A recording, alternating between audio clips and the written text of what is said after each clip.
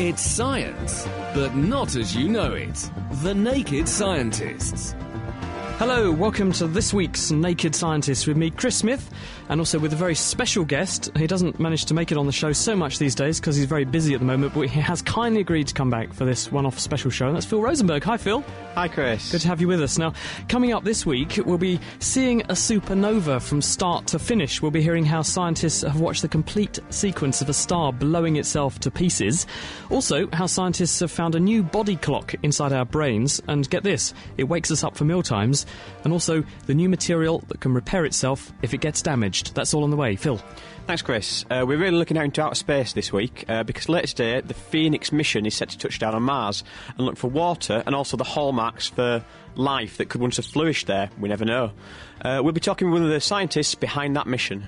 And we'll also be finding out how scientists have been recreating the conditions of distant planets in their laboratories so that they can put probes through their paces and make sure they're going to work when they get where they're going. And we'll also be hearing from a scientist who's discovered where the meteorite that wiped out the dinosaurs came from. And also on the way, we'll be getting to the bottom of how we could communicate with extraterrestrials, although there might be a few technical issues. The basic problem with communicating with aliens is that the nearest stars are 3 to 10 light years away. So if you said hello, it would take 3 years for that message to get to the alien star and 3 years to come back. So it could be a pretty strange conversation. It certainly could. Thank you, Phil. But right now, if you've got a space science question for us, you want to talk about Mars, for instance, then do get in touch. You can email us, chris@thenakedscientist.com. The Naked Scientists podcast, powered by UK Fast, the UK's best hosting provider. On the web at ukfast.net. We certainly had an explosive week in the world of science this week, Phil, with scientists actually being able to see a star ending its life. Absolutely, and this is the first time we've basically been able to see the process from start to finish of a star basically blowing itself up. This is what happens when a star comes to the end of its life. It basically just destroys itself. And Princeton researcher Alicia Soderberg and her colleagues were actually lucky to spot this basically by chance. On January the 9th this year, they were using a satellite called SWIFT to look at a galaxy 88 million light years away. That's not close, is it? It's pretty far away. It'd take you a long while in your car to get there. And suddenly, in the same galaxy, a bright flash of X-rays they saw. Nothing that they expected from this galaxy. And it lasted for about 10 minutes. And essentially, just by chance, they'd spotted a supernova going off, this star blowing itself up. So they managed to feed the coordinates of this supernova to other telescopes around the globe, including the Hubble Space Telescope.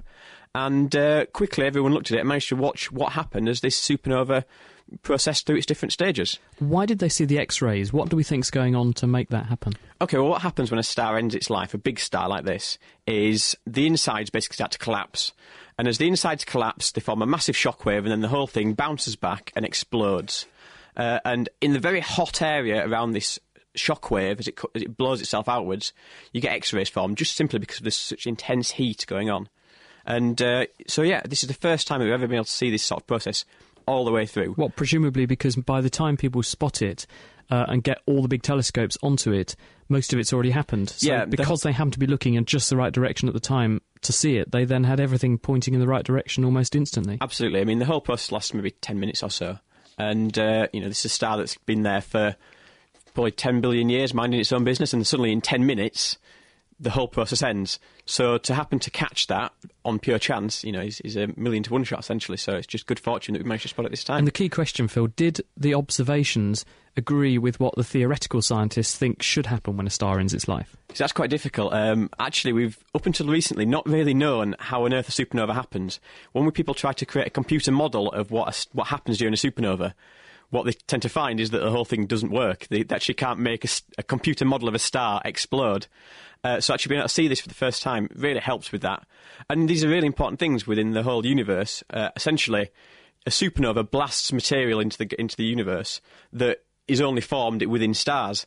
This is things like iron and lead, gold, all these sort of elements that make up, well, the planets, and us in theory as well. The carbon that we're made of came out of a supernova once. Yeah, it's amazing to think that we're all literally made of bits of dead star, Absolutely. Which all happen to just conglomerate in the right place to make our solar system about 4.5 billion years ago. Exactly right.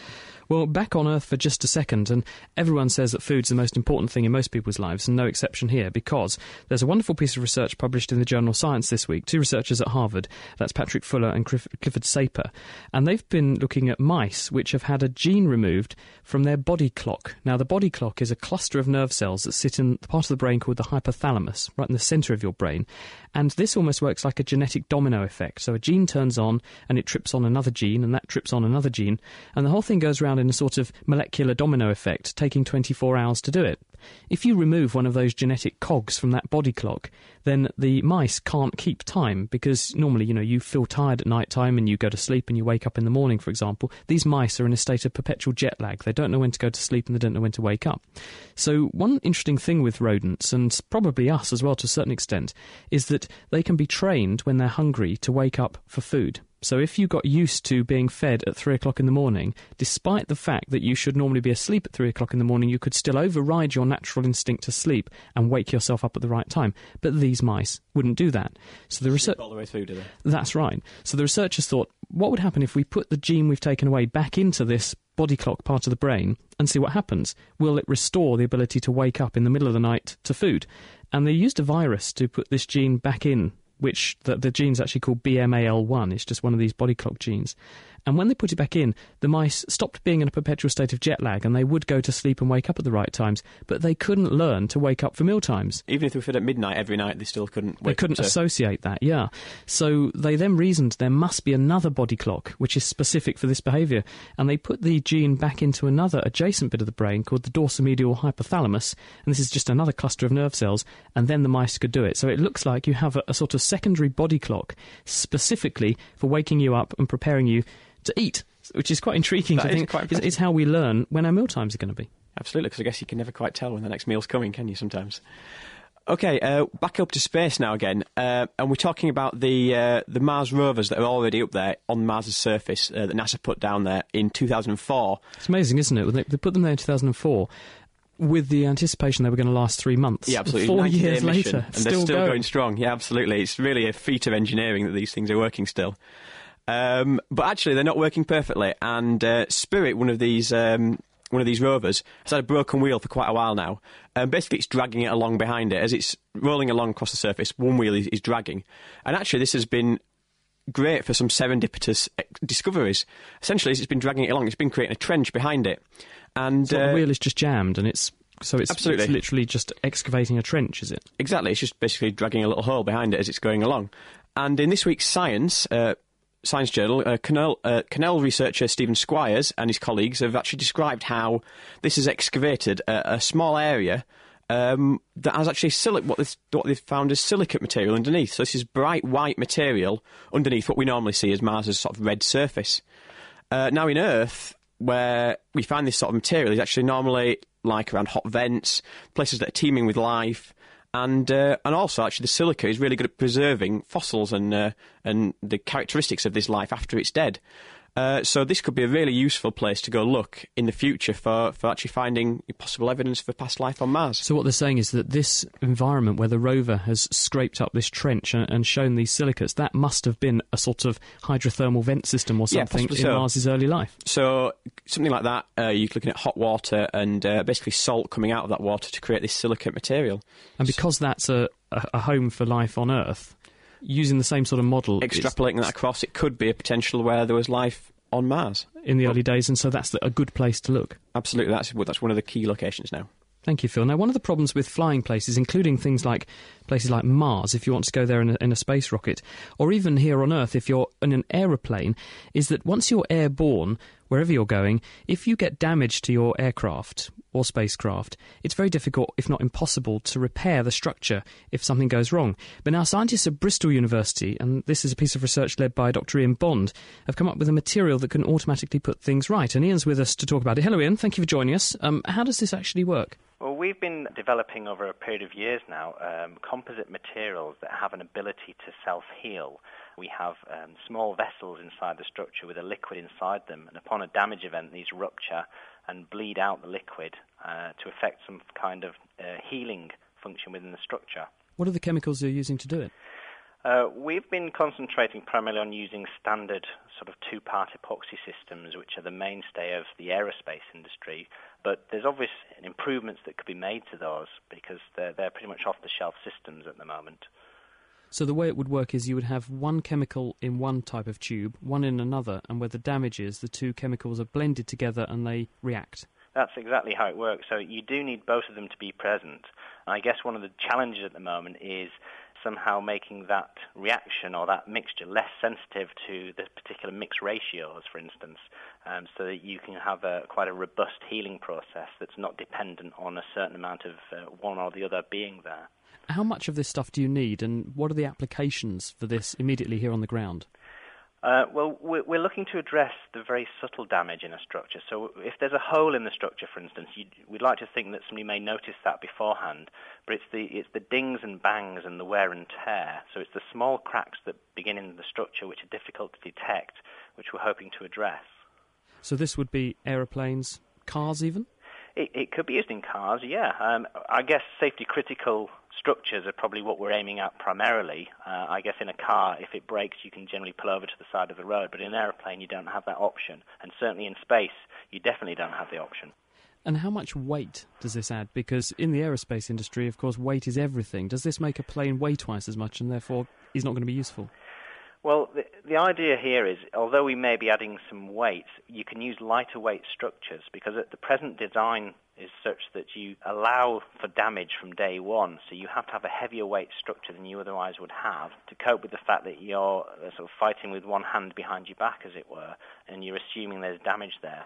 So if you could somehow build in an ability to recover some of that damage by healing, you could potentially have a lighter weight structure overall.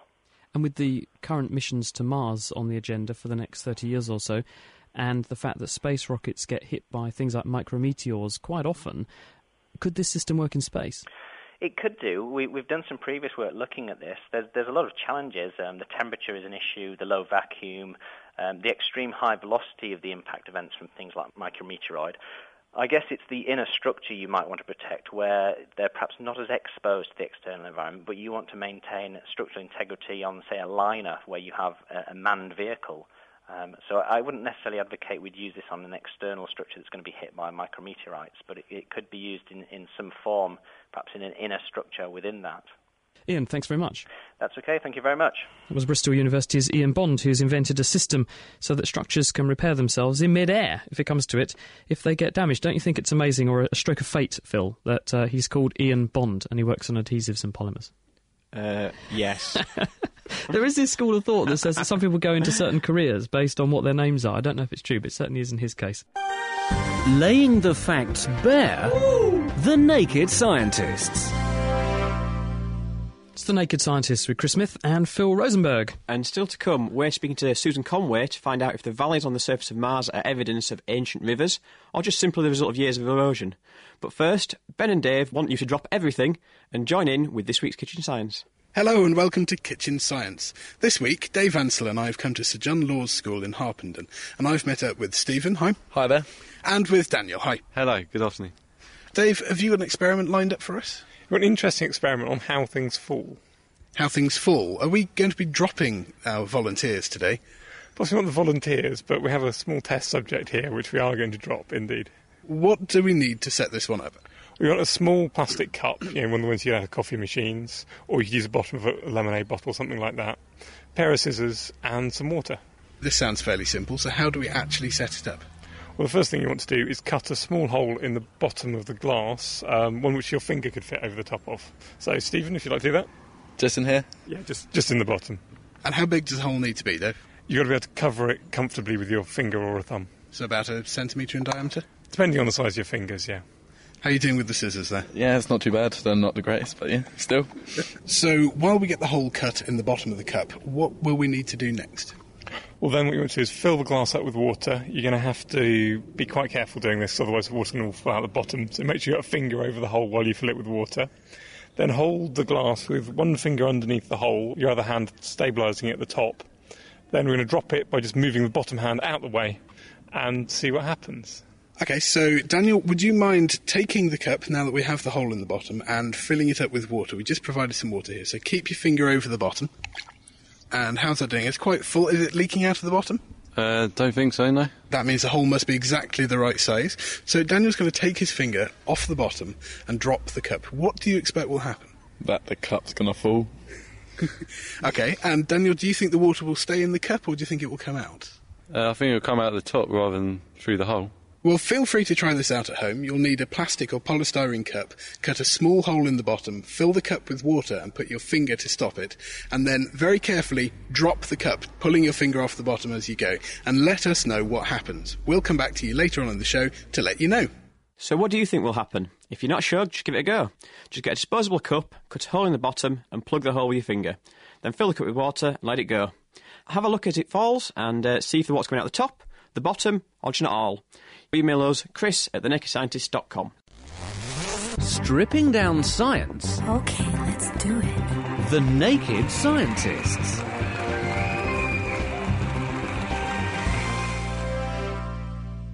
You're listening to The Naked Scientists with Chris Smith and Phil Rosenberg. Now, Phil, we've got a call here from Brian in Harlow who said, manned voyages to Mars. If it takes 4.5 years to get to Mars and 4.5 years back, he thinks it would be impossible for someone to spend 9 years aboard a spaceship. What do you think? I think he's been a bit pessimistic there. I think it takes a little bit less time than 4.5 years to get to Mars. How long realistically would it take, do you think? You'd probably look at somewhere around 6 months or so, depending on exactly the orbits and the trajectories that you're looking at and how close Mars is to Earth at the time. The way it's normally done is that every 2 years, roughly, Mars does a close swing past of Earth, and so that's when we launch all our space missions, every 2 years. So what you're looking at for a human mission is you either go there and back really quickly while Mars is close, or you go there, spend 2 years on Mars until the next close pass, and then come back again. So one of those two options would be the one we go for. One of the worries with human health isn't just the microgravity and that making our bones thin, it's the radiation exposure, though, isn't it? Yeah, absolutely. And radiation on Mars is going to be a serious problem because it doesn't have, the atmosphere that the Earth does and the magnetic field that the Earth does to protect us like we are on Earth. So it's not just the space journey, it's also on Mars itself. We're going to have to think very carefully about how we shield our astronauts then. Absolutely. Thank you, Phil. Now, coming up later on The Naked Scientists, how scientists are recreating a miniature version of Mars here on Earth so that they can test their space probes and see how spacecraft are going to fare when they arrive on these distant planets. But first, we know that the NASA Phoenix mission touches down shortly, but what will be the conditions on Mars waiting to greet it? Well, Susan Conway is from the Open University. She's studying the processes that have helped to shape the surface of Mars over about the last 4.5 billion years. Hello, Susan. Hello there. Thank you for joining us. So what does Mars actually look like if you were to go and stand there? Because we have actually got pictures from it, haven't we? We have, that's right. Well, where the Mars Phoenix lander is going to land is up near the North Pole. It's getting on for about late spring there, so if someone was on the spaceship and they touched down, they'd obviously need a pretty good spacesuit because the atmosphere's quite thin. It'd be pretty cold. And what they'd see when they got there, probably quite a bit of white frost. This is not water. This would be CO2, carbon dioxide. And they'd be looking about them. You might see the odd black rock. You might see some reddish sand as well in amongst the bits of frost. Why is it so red, Mars? It's the iron content of the material. So the dust is actually quite high in iron, and as you know, when you expose iron, it to the atmosphere, it forms rust. So that's the red colour. It's basically a rusty planet. And the sky, because we're used to the sky on Earth being a nice blue colour during the day, obviously. That's right. Yes. What do you see on Mars? Well, it depends on the atmospheric conditions. So on a really bad day, completely black, you wouldn't be able to see anything at all. You wouldn't be able to see your hand in front of your face. Why not? Well, the winds on Mars create these huge dust storms, and they kick up all this dust, and basically, just like fog, just like being in fog, but instead of it being water, it's all this really fine red dust, so you wouldn't be able to see your hand in front of your face. Do we know what drives those dust storms? Because you were saying that the atmosphere is very thin, so that's right. If you've got virtually no atmosphere, how do you get such strong winds? Well, the temperatures on Mars, because of such a thin atmosphere, the temperatures on Mars, there's a huge difference. So to compensate for the thin atmosphere, you've got these huge temperature differences. So we're talking, minus 60 up to 25 degrees in very different hemispheres of Mars, and that drives these extremely strong winds that pick up this really fine dust, making these huge dust storms. Now, one of the interesting things that when the 2003 Mars Express mission from the European Space Agency got to the Red Planet, it started to give us these amazing pictures of the surface of the planet. There are gullies, there are ridges. It's the most extraordinary sort of surface scape, isn't it? It is amazing, yeah.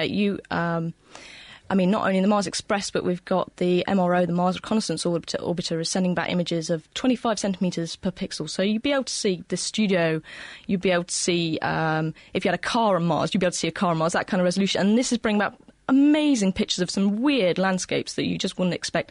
Big dunes, gullies that look like they've been formed by water, just some really amazing stuff. And it's also home to the biggest volcano in the whole solar system, isn't it? Olympus Mons. Olympus Mons, that's right, yeah. Absolutely massive. But those gullies that you mentioned, yeah, the thing that they look really tantalising because they look like they've been carved by water, because if you compare them to what we have on Earth, say the Grand Canyon or something, although they're a much bigger scale, they do look very similar, don't they? So is it water? Well, yeah, that's up for debate. There are kind of two features we're looking at. There's a huge feature you can see that's the Grand Canyon, the sort of Valles Marineris kind of feature, the massive one you can see on Mars, and that's thought to have been carved by water a really long time back in Mars's history, so we're talking 2.5 billion years ago. Well, that is a long time ago, but I thought some of these things looked a bit more recent than that. That's right, these are smaller features, so a couple of kilometres long, and you can only see them in the most high-resolution images. And they're sinuous, they've got no craters on at all, which shows that they're really recent.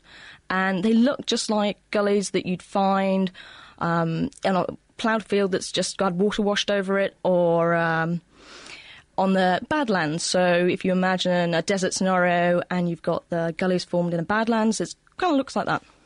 If it's not water today, what else could do that then? Well, there's a couple of other theories. Scientists think that maybe it could be dry mass wasting. Dry mass wasting, that's where material just breaks off and falls down a slope in response to gravity. Now, people have difficulty with that because the morphology is not quite the same, the shape is not quite right, but that could be due to the different sediment properties and different gravity on Mars. It could be some kind of CO2, so maybe a CO2 avalanche that picks up material and takes it down slope, or maybe a CO2 explosion. So suddenly the CO2 gets heated up, and then that explodes like something like a volcano, and picks up loads of stuff and tumbles downhill because it's denser than the atmosphere on Mars. Are you doing experiments here on Earth to model how that would occur, so that you can then match up what you find in the laboratory with the pictures we've got to see if you can match up which of these explanations it's best likely to be? Yeah, well, we're doing experiments in a Mars chamber that has the same atmospheric pressure and the same temperature, and we're running water downhill there to test the water hypothesis, to see if water could actually be stable, because obviously it's outside the stability field for water. It's too cold, too little pressure for water, to see if water can stay active and mobile long enough to form these features. So we're testing that hypothesis. And what's your gut feeling at the moment? Well, I think it's water personally, but it's all up for debate. We'll have to see how the research goes. If it is water, looking at the terrain, when do you think water last ran then on Mars, conservatively, if it is water? Well, it could be anything in the last 100,000 years. Which is very recent, isn't it? It is very recent, yeah. Which means if there was life there at some point, it could still have been viable up until 100,000 years ago, which is a blink of an eye, really, isn't it? Yeah, and if the water formed these features and then has gone back into the ground, and we still have water, liquid water beneath the ground, the little microbes could be still living there in the rock, eating the water, and still sitting there waiting for us to discover them. Well, let's hope so. Thank you very much. That's okay. That's Susan Conway from the Open University. She's with us. If you'd like to ask her any questions, email chris@thenakedscientist.com. Quick question for you, Phil, here from Derek. He's calling from Broomfield and says, if the light we see from the sun is 8 minutes old, what about the gravitational field? Does gravity move at the same speed as light? There was actually a recent experiment to look at just this sort of thing, or recent observations, and basically, yes, we think that gravity forms at exactly the same, or travels at exactly the same speed as light. And actually, if you plucked the sun out of its orbit, just removed it completely, we would still orbit around the sun for 8 minutes before suddenly the Earth realised that it wasn't there anymore and disappeared off into space. And a wonderful statistic I heard from Brian Fulton, who's Professor of Astrophysics at York, is that the light emerging from the sun, because the sun's so big and massive and has so much gravity, the light is already something like 1 million years old. So even if the sun went out tomorrow, we'd still have 1 million years more light trapped inside it. One photon emitted in the middle of the sun takes millions of years to actually travel its way out of the sun because it's such high density. Thanks, Phil. Quick question for you, Susan, which has come in from Edsel Heinkel, who is listening in Second Life, and says, would a compass work on Mars? No, it would not. Unfortunately, Mars does not have a magnetic field anymore. The magnetic field on Earth is generated by the core rotating inside the Earth, and Mars has just cooled down too much, and that whole process has been frozen.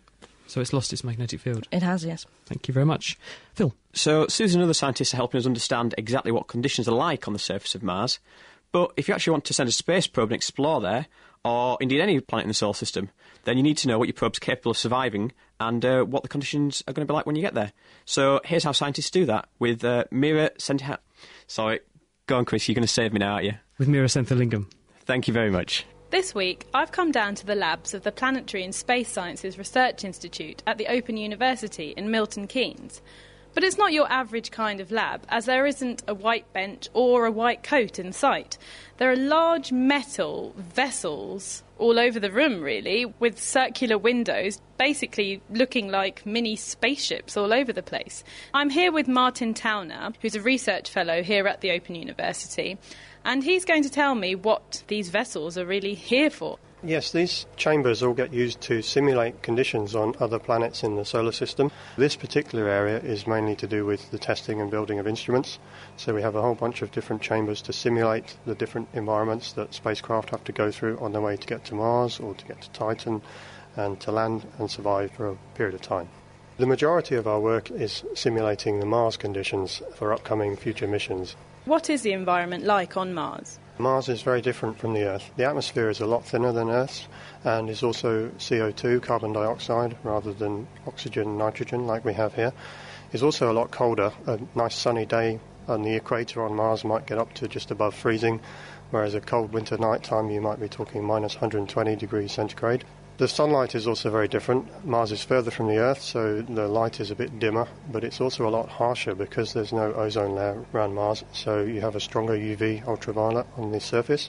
On Earth, the burn time on a bad day is, half an hour, whereas on Mars you're talking a couple of minutes. It'd probably be the least of your worries if you were on the surface, but the ultraviolet is so strong that it effectively sterilises the surface of the planet. But how do you know that these are definitely the conditions? Well, in most of the cases, they've actually been measured. There have been spacecraft that have landed on Mars. They've measured the temperature, the wind speed, the air pressure, so we actually have data for that. There are big climate models in the same way that people do climate modelling on the Earth. People do climate models for Mars as well, so the global conditions are understood.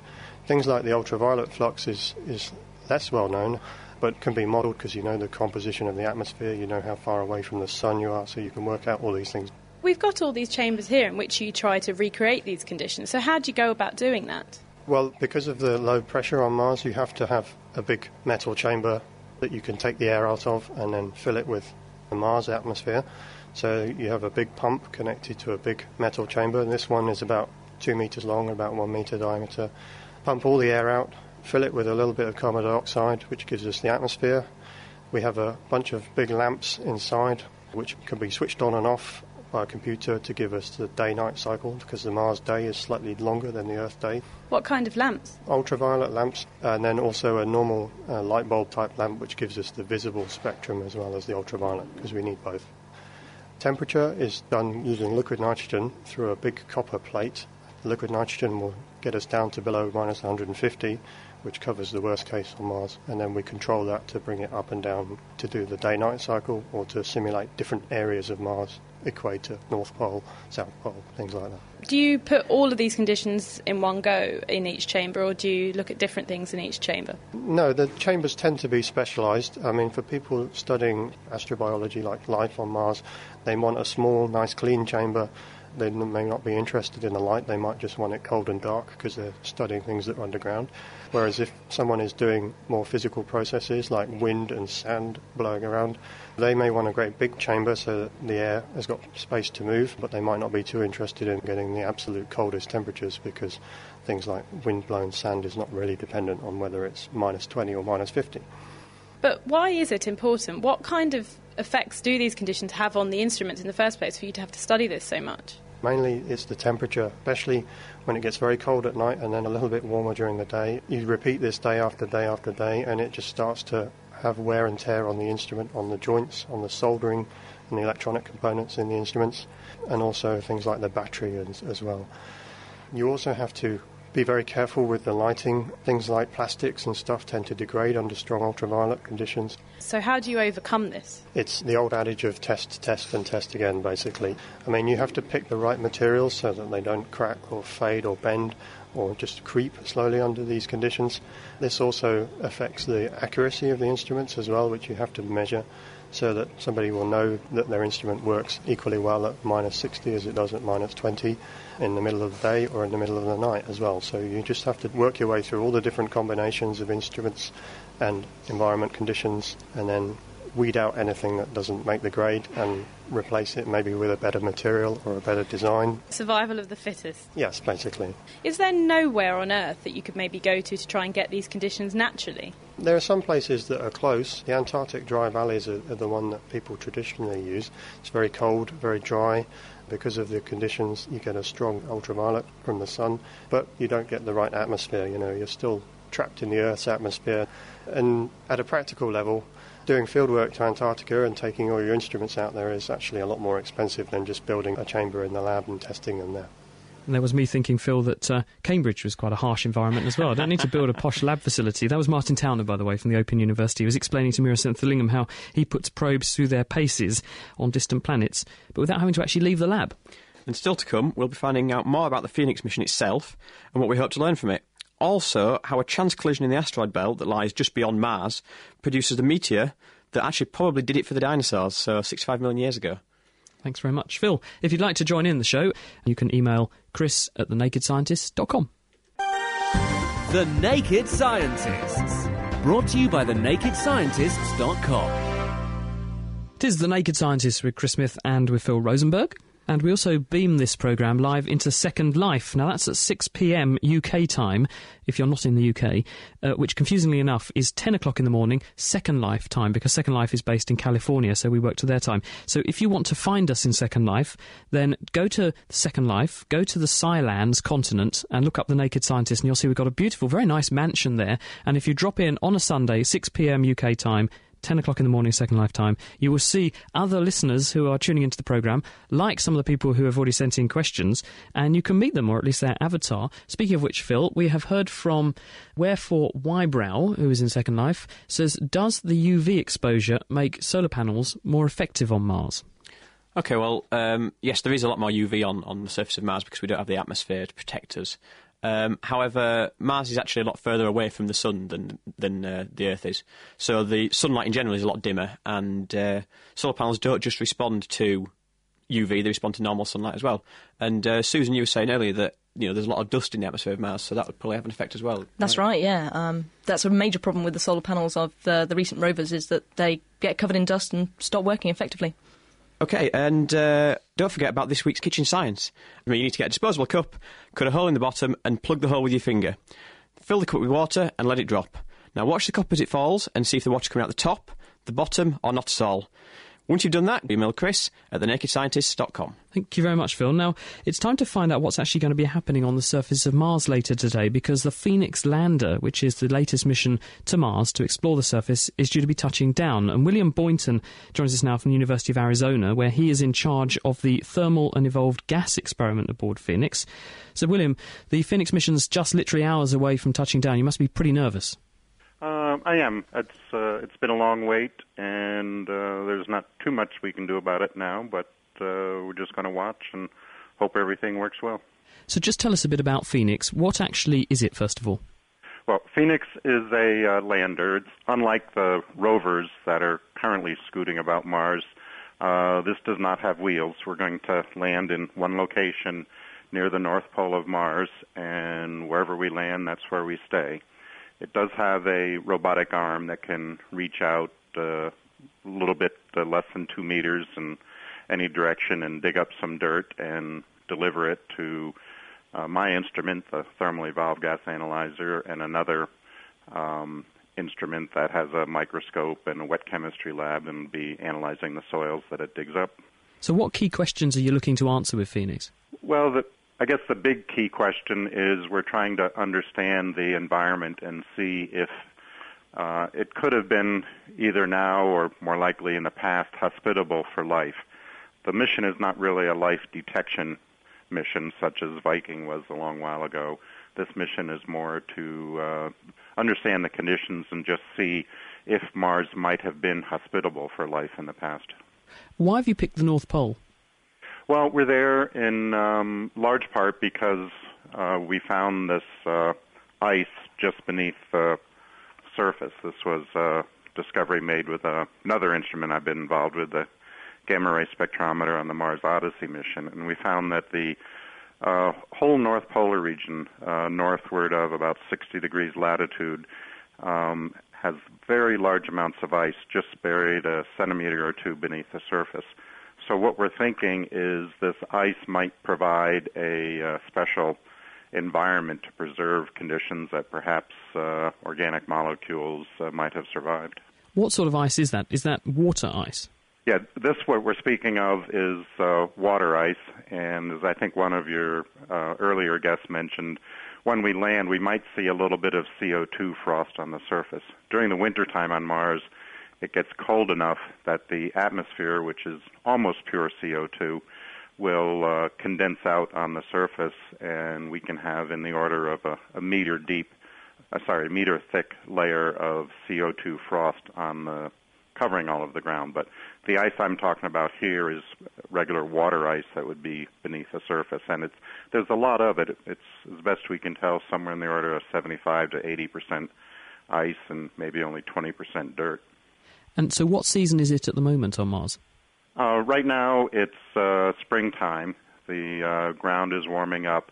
The CO2 frost is leaving. It's possible when we get there all of the CO2 frost will be gone. We might still see some, like in the shadow regions behind rocks, things like that, but it is warming up. And when you say warming up, relatively speaking, that's still pretty cold, isn't it? It's still very cold, that's right. We expect the temperatures to be about minus 40 or something like that, perhaps in the middle of the day getting warmer. And how long will the mission last? How long will Phoenix be able to tolerate those conditions to do experiments? Well, we expect the hardware itself could actually survive maybe about 6 months. So far, the mission is only scheduled to go for 3 months, and if everything is working well, we're hopeful that NASA will come up with some extra money that we can go for another 3 months. But the craft is solar-powered, and since we're near the North Pole, once the winter starts to set in, we lose our sunshine, and so there's no longer any power for the lander itself. So just to finish off, could you tell us, William, what's actually going to happen today, and what are the steps as Phoenix comes in to land on Mars? It's actually a pretty involved process, but what happens is it enters the top of the atmosphere, and it has a heat shield very much like the one the Apollo capsules had, or something, same idea as what the space shuttle has when it re-enters, but essentially something that can get very hot and use friction to slow the spacecraft down a large fraction of the speed. Then what happens is they get rid of that heat shield, and they deploy a parachute, which slows it down still more. Now, because Mars' atmosphere is very thin, as one of your earlier guests pointed out, the parachute doesn't do too well in terms of slowing us down, but it will still slow us down. And then the final bit we do with retro rockets. This is kind of the old-fashioned way of doing it compared to what was done more recently with the airbags surrounding things. But that was Beagle 2, and it didn't go so well, did it? As in, we don't know what happened to Beagle 2. No, that's true, we don't. It was also the same technology used on the Mir rovers, though, which did survive, and I guess Pathfinder as well. But the problem is when they get to be, when the landers get to be very big, the airbags get to be very big, and it gets more difficult. So we're going back to the technology that we used on the Viking mission, and are very hopeful that this will set us down very gently. Well, thank you very much for joining us, William. I hope that you'll be willing to join us in a few months' time when it's all gone well, we hope, fingers crossed, and you'll have some data for us. I'd be very happy to do that. Thank you very much. That's William Boynton from Arizona University, who is eagerly awaiting the touchdown of his Phoenix mission to Mars. Phil. Still to come, Ben and Dave return with the results of this week's Kitchen Science. But first, we need to travel even further than the Phoenix mission, past Mars and out to the asteroid belt, which lies somewhere between Mars and Jupiter. Now, occasionally, objects in the asteroid belt collide and break apart. Often they just create clouds of dust and rock, and they just stay within the belt. But sometimes the collisions result in some parts of an asteroid breaking free from the belt completely, and possibly ending up on a collision course with Earth. Now, according to our next guest, Bill Botke from Southwest Research Institute in Colorado, that's exactly what happened to bring about the demise of our dinosaurs. Hello, Bill. Thank you for joining us on The Naked Scientist. So, can you just tell us, where did this asteroid come from in the first place? Well, one of the interesting mysteries that we've had in the field of asteroid impacts and such is what kind of body produced the impact that killed the dinosaurs about 65 million years ago. And in the process of doing a completely unrelated project, we came across evidence for a very large asteroid breakup that happened in the asteroid belt, between the asteroid belts located between the orbits of Mars and Jupiter. This breakup event was about of a 170-kilometer asteroid, and we believe using different techniques we know its age, that it broke up about 160 million years ago. But interestingly enough, the fragments from this breakup event took a long time to get out of the asteroid belt into the inner solar system, and we think there's a pretty strong chance that one of these fragments was actually sort of the killer bullet that brought about the end of the dinosaurs 65 million years ago. What were those asteroids doing there next door to Mars anyway? Well, the asteroid belt itself, we believe, is sort of the leftover remnants of the original building blocks which formed the planets. At one point, when the planets were forming in the inner solar system, we had a lot of objects that looked like asteroids. We had bigger objects that ultimately became moon-sized and Mars-sized, and ultimately we built the planets like Mercury and Venus and the Earth. But there were some leftovers, and these leftovers were caught in this somewhat stable region between Mars and Jupiter. And so the asteroid belts, in a sense, are our ancestors. They tell us what the original building blocks look like. And how did they jostle together in such a way that one of them ended up on a collision course with Earth so recently, 68 million years ago, in a solar system that's over 4.5 billion years old, is really recent? It indeed is. Well, something maybe some of your listeners have probably don't know, but it's interesting to think about, is that why do we even have asteroids hitting the Earth? Why should this take place? Because if you place a lot of asteroids on orbits close to the Earth and such, eventually the Earth will clear them away and there'll be nothing left. Well, it turns out that the asteroid belt has mechanisms take place inside it, which actually, in certain interesting ways, can cause small asteroids to move out of the asteroid belt and onto orbits where they can cross the orbits of planets. And this has to do from a combination of effects. There's actually, interestingly enough, a player in this game is how sunlight affects asteroids, and another player in this game is how the tiny gravitational kicks produced by Jupiter and Mars can actually move asteroids from the asteroid belt into the inner solar system. So I guess the really big question, though, Bill, is are there any more loitering out there that could do for us the same way as it did catastrophically for the dinosaurs? Oh, certainly. Right now, there's probably on the order of about 1,000 asteroids larger than 1 kilometer in diameter or so that either on Earth or can cross Earth's orbit or they can come very close to the Earth. Now, fortunately, we've had astronomers from around the world searching for these asteroids, and we've actually found, we believe, a good fraction of all the big ones. So we probably have found maybe about 70-80% of these kilometer-sized asteroids.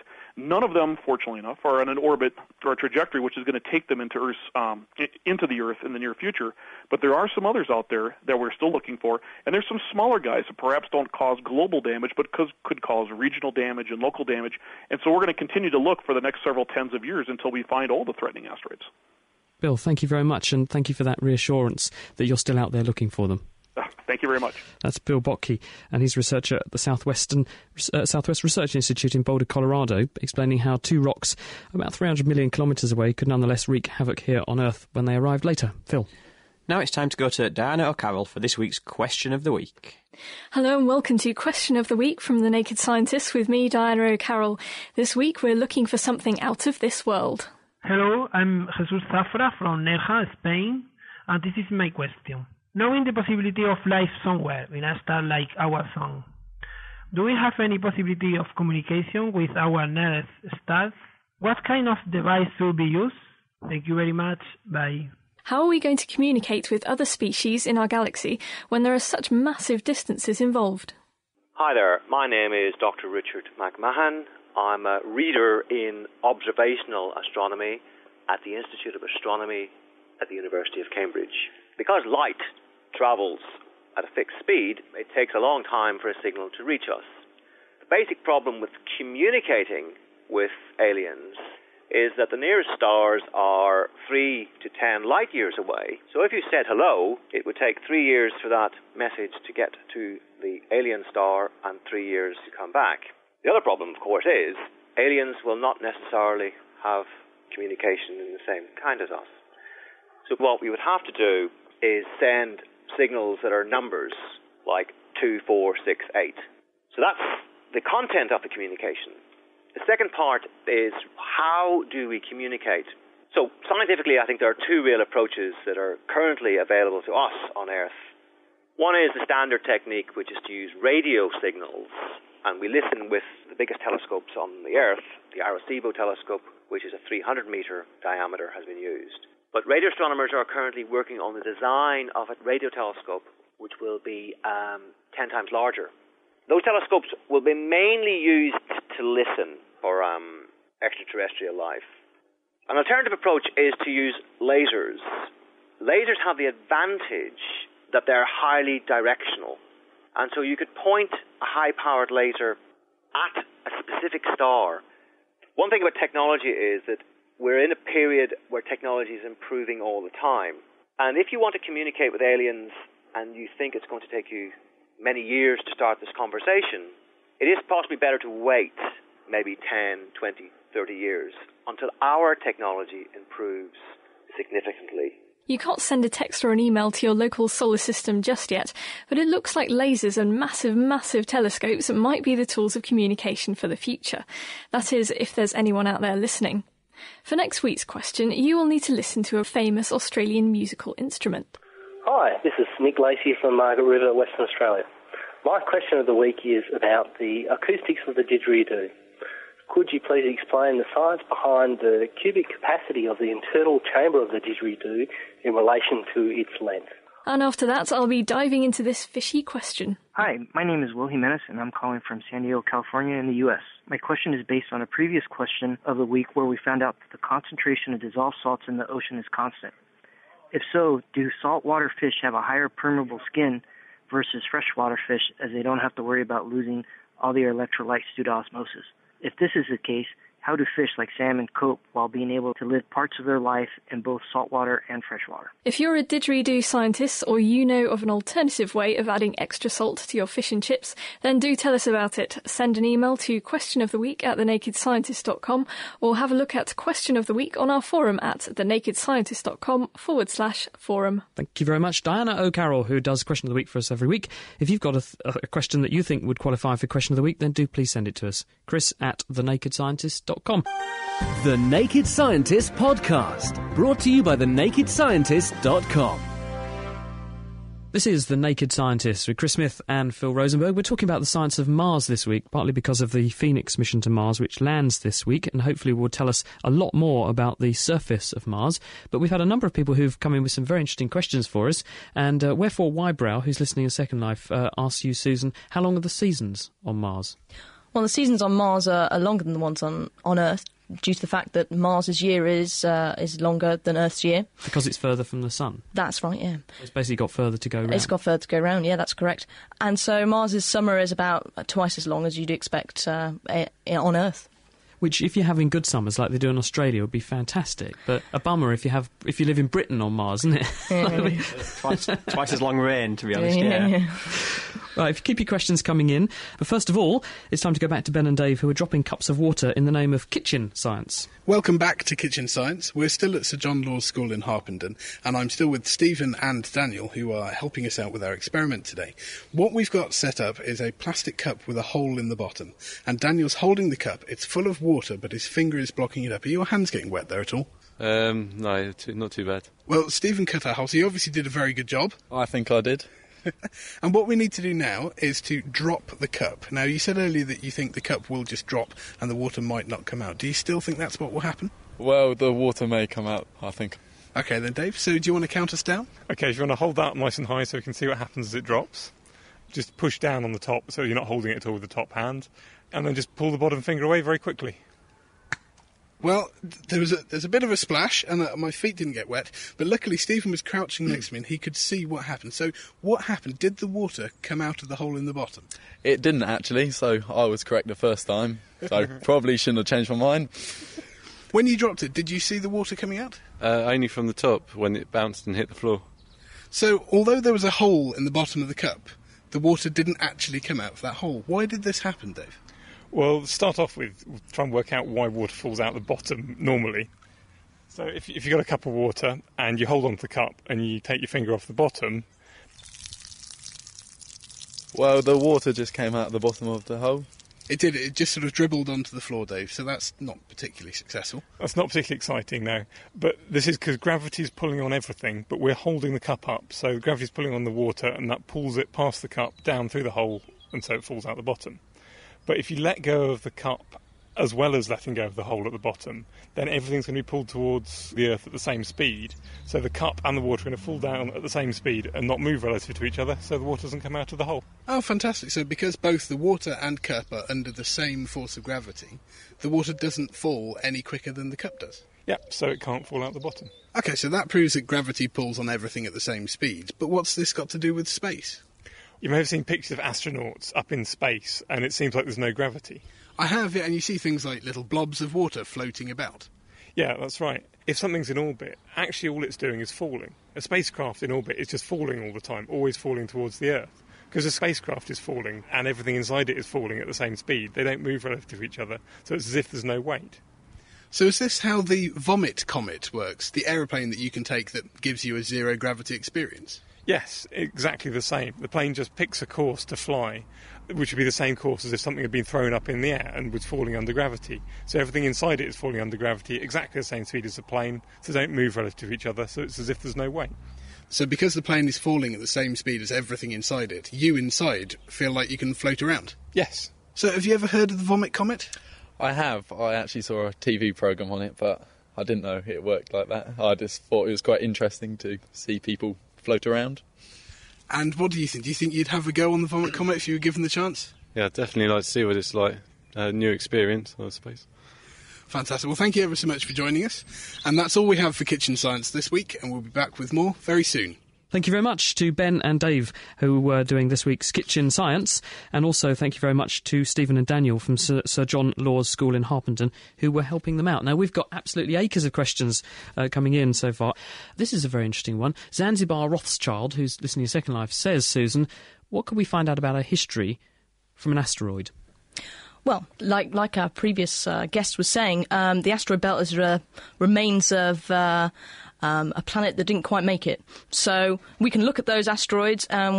If we could get a sample of one, we could look at its structure, and then basically we can explore the Earth's centre, what would be in the Earth's centre, so the core and the mantle and their composition, by looking at these asteroids, because they're bits of... Because the same sort of planet-building soup that made us made exactly those asteroids, so they're a kind of vestige of what we're made from, so we can learn a lot about our origins. Our planet, yeah, that's right. Phil? Absolutely, and one of the bonuses is that sometimes we get meteorites fall on Earth, which are essentially just bits of asteroid, and we can analyse those. We've actually got bits of Mars here on Earth, haven't we? Yeah, just a few little bits that have come off and been blasted off by asteroid impacts, and just through luck landed here and someone's found them. So. Fantastic. John in Colchester says, why do we assume that life on Mars is carbon-based, Phil? Well, I guess essentially we assume that because that's all we know. You know, people have speculated that there could be silicon-based life or other more exotic forms of life, but we've only ever seen carbon-based life, so it's a good place to start, really. Something that's based on carbon and water is probably what we're looking for, and if we're going to look for something more exotic, we're probably going to struggle to find it in the first place, to be honest. And Christos Quinnell says, how long would it take to terraform Mars, do we think? In other words, turn it into some place that humans could live. What do you think? It's going to be a long time, isn't it? It's going to be a long time. Hundreds of... Yeah. Because thinking about it scientifically, you've got to change the composition of the atmosphere of a whole planet, and you've got to undo the reasons that Mars doesn't have an atmosphere already, which is that it doesn't have a magnetic field, isn't it? Because that's right, yeah. Solar wind has gone past, there's no magnetic field to deflect it, so it's become desiccated. That's Absolutely. right. And I mean, we're still looking at probably 30 to 50 years before we even send a man to Mars, so even before we even think about starting to terraform Mars, it's going to be probably centuries away. Yeah. There's an interesting question which is actually more Earth-based, but you're welcome to have a go at this because we were talking about past vestiges of life, and this is that Flynn Morgan, who's actually 5 years old and listening via our website, nakedscientist.com, he says, are there actually dinosaur bones that have turned up on Earth in Britain? Well, I think I can answer that one. The answer is certainly yes. You can see quite a lot of examples if you go to the Natural History Museum, or if you're local, go to the Sedgwick Museum in Cambridge. In fact, one of the researchers there is digging up plesiosaurs, a swimming reptile closely related to dinosaurs, locally in Ely, if I'm not mistaken. This is an interesting question from Edsel Heinkel, who says, are there completely unknown elements on Mars? One would think not, because the periodic table of elements, which are the building blocks of existence everywhere, pretty much we think are going to be the same here as on the other side of the universe, aren't they, Phil? Yeah, basically. I mean, the same laws of physics apply here as apply on Mars and as apply, well, we think, at least everywhere else in the universe. So, yeah, the same basic elements are, the carbon, silicon, all the basic elements are still there on Mars. But, we do get some different mineralogy, so the way that they are fitting together on Mars is often slightly different to the way it works on Earth. Got a question from Andy, who emailed us to say, is there a magnetic equivalent of a black hole? Because black holes suck in light. Is there the sort of magnetic version of that? Well, in theory, a black hole can be magnetic, or at least the gas that's swirling around it would be magnetic. The gas becomes charged, and essentially you get an electric current going around the black hole along with all the matter, and you get a magnetic field created there. Whether you get something that actually sucks in magnetic field may be slightly different. Magnetic field, in theory, is very much related to light, so really a black hole should kind of suck it all in at the same time. And I shall leave you, as we are running out of time, thank you guys, with this poser from Amy, who says, my mum and dad like to have a drink at the weekend. My dad has a gin and tonic with lemon, my mum has a rum and coke with lime, and I'm wondering why the lime sinks and the lemon floats. We don't know the answer, so if you at home have any clues, then do email me this week, chris@thenakedscientist.com, and we'll try and solve out Amy's conundrum for her. Thank you very much to Susan Conway from the Open University, to Bill Boynton and Bill Botke, who are our guests this week, and to our wonderful production team. We have Phil Rosenberg, Mira Sinthalingham, Diana O'Carroll, Tom Simpkins and Ben Valsler. Next week, we are going to do our science Q&A. You just send in the questions and we'll try and answer them for you. Have a great week. See you next time. The Naked Scientists are sponsored by the Wellcome Trust, the EPSRC and UK Fast. For more information, look us up online at nakedscientists.com.